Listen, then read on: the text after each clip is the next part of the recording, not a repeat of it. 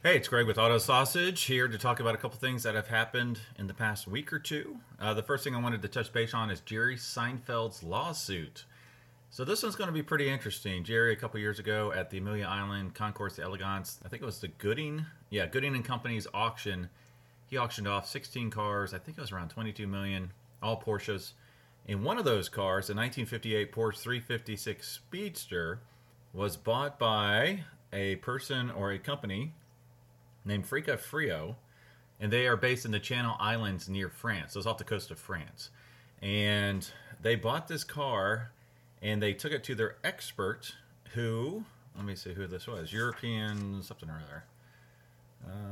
other. They took it to their expert, which was Max Page. And this particular dealership, they are very, very high end stuff. I mean, they've got some Porsche Le Mans winning vehicles.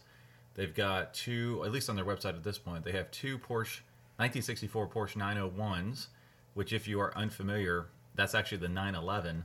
The first 232 were called 901s because that's what they were called back then. And then I believe it was Peugeot claimed that they had the rights to naming their cars in a numerical fashion with a zero in the middle. So Porsche just changed the 901 to the 911. So the first 232 are very rare, and this place actually has two of them for sale. And then they also have a 906, which I think it was like a 64 906. Anyway, serious Porsches. And everything that they listed for sale was price on asking. So if you have to ask, you cannot afford it. So the other thing that's interesting is that Jerry, obviously, he's a Porsche expert. He has his guy, Sam, I don't know his last name, but he has an expert that goes and finds them really cool, rare cars. So not only did he have an expert look at it, he probably had a fleet of experts look at it before he bought it. And then Gooding, that's a great company, auction house. They probably looked at it as well. And then a company in California, European Collections, they looked at it as well. So all the experts except for one say it's legit. And so it'll be interesting to see. What's kind of interesting is it sounds like Jerry said, "Hey, I'll give you the money back, make it right, including auction fees," and that was agreed to, but that did not actually happen, and so a lawsuit was filed. So if you go to my website, the Auto Sausage tab at learnfromothers.org, you'll see the show notes page, and there's links to everything, including the actual court document about this lawsuit. So it will be interesting to follow this one. I was expecting one of the parties to not truly be legitimate, but it looks like everybody is. So this will be an interesting one to follow. Something else, just as I was traveling around for work, I ran across a couple cool things. I was up in Enon, Ohio. If you're not familiar, that's where the gas station company Speedway is based out of, and I call on them every once in a while. And I was driving up there on a horrible day, actually this last Monday. And as I'm driving there, I passed by two international scouts sitting out in the crappy weather. They're pickup trucks. And I took a mental note. I thought, well, that's pretty cool. And so I ended up going to my appointment. After my appointment, I always try to go by Springfield, Ohio. In Springfield, there is a dealership called Mershon's, and they are awesome. If you ever get to Springfield, drop by there. So they've been around forever. The dad started it. I believe the son is running it now. They specialize mostly in C1, C2 Corvettes, mostly Corvettes. You'll see C3 Corvettes, you'll see new Corvettes, you'll see all sorts of stuff in there, but they're really experts on the C2 and C1 Corvettes. I think one time I counted 19 C1 Corvettes in there at one time. And so what's cool about that is they seem to be very honest and great people. If you go in there and you want to know why is this 1964 327 250 horse red convertible different than this 1964 327 cubic inch 350 horse red convertible, exact same cars, maybe there's a $10,000 price difference, they will go into the weeds with you to tell you why this one is different than that one. So it's a great place. You can walk in there and you can say, hey, I want a driver. They'll point you to the right Corvette. Or you can say, I want NCRS concourse level car. They'll point you to the right car. So really cool. When I was in there, they had a really nice, I think it was a 67 white convertible Corvette, side pipes, spinner knockoff wheels, which I don't think was correct for that year, but red interior, 4-speed, 427 car, just absolutely gorgeous. They also had a 1970, I believe it's yellow, Camaro Z28 that was really nice. So go to my Instagram handle at Auto Sausage to see these pictures. I will post the pictures I took on that visit that I'm talking about. They also have other cars. They'll have Shelbys frequently in there, and they may mention that what was on the showroom floor was only about a third of what they currently have in stock. So more stuff on their website. They advertise everywhere. They're in Sports Car Marketplace.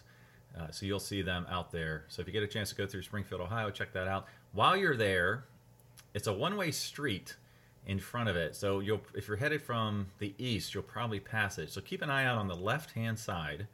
There's a used car dealership, and I've been meaning to go in there and see what this thing is. But in the window, you can see, I'm going to guess it's like a 1983 Ford or Chevy pickup truck. But it's been there forever, and it looks immaculate, and it's blue. My guess, it's probably an unrestored original Survivor with like 10,000 miles on it. Worth the visit. Every time I go there, I'm just always in a rush. I want to see what Mershon has first before anything else.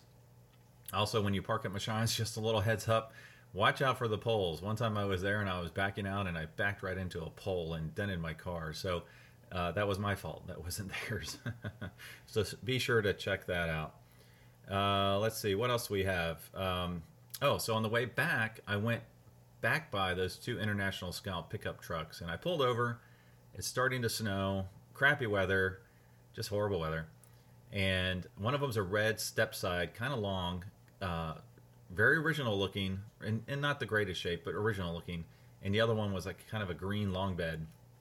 I would have guessed, I'm not an expert, would have guessed early 70s maybe. I think they stopped production in 76. I would have guessed like 73, 74. So while I'm there, I get someone yell out to me, ask if I need anything. So I start talking to them. Well, it turns out this is the Super Scout specialists that they've been based in Springfield for like 27 years or something. I had no idea they were up there. And they were currently moving into this new location that I stumbled upon. So really nice guy. I believe his name was Rob. He gave me a tour of the whole place. They should be up and running soon. So they're mostly parts, but they do some restoration, and they do buy and sell Scouts. And so when I went in there, you'll have to see the picture on my Instagram page. I took pictures. They had some of the vintage posters along the wall. They had a bunch of diesel engines in the back that were stored up, some NOS parts. So I tried to take a bunch of pictures. And then in the back, they had some of their, like, what they currently own that's not for sale. And I'm not an expert, but there was a couple rare trucks back there. There was one of the International Scouts. It was in a movie, I believe, and it has the removable doors and roof. So some cool stuff, and they will be up and running, I guess, in 2 or 3 months when they move all their inventory over. So once that happens, I will revisit them, or when I call on Speedway again, I will revisit them. So while I was there, they mentioned the owner offsite has 30 to 40 Scouts. So I'm going to try to go by there and check those out. Apparently those are really, what he has are some really rare ones. And they're not all like Concourse or anything, but they're still the rarer models. And then the two that I saw outside were actually for sale. So the red one I mentioned, the step side, it was for sale. I think he said $4,500, and it was all original paint. Turns out, surface rust, not anything serious from a rust perspective. The interior, it was drivable, I guess is the best way to put it. If you're looking at a Haggerty rating, I would probably put it at a 4 minus. The front seat was torn up where the driver would sit. But if you're looking for a really original, unrestored example, I would take a strong look at that. And then the green long bed had apparently been slightly restored years ago, and it was for sale for $5,800. So, like I said, I'm not an expert, but some cool stuff you'll have to check out.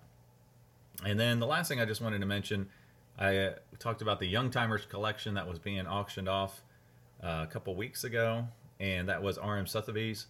And one thing that showed up that's been getting a lot of press lately was one call. I think I called it out on the podcast.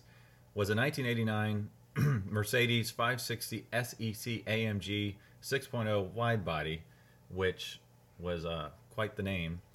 And that was the high sale at $338,000, 970. Wait, let me say that again. $338,972. So, a whole lot of money for a 1989 Mercedes. But this apparently was the first joint product between AMG and Mercedes-Benz. So it was one of the very early joint products collaborations. And there's only about 50 of them that exist. So this was kind of like during the pre-merger when they were actually merging. So this one had low miles, I believe, the 6.0-liter V12. Anyways, cool stuff. I'm trying to keep these quick and fast, and going to try to do them every Saturday.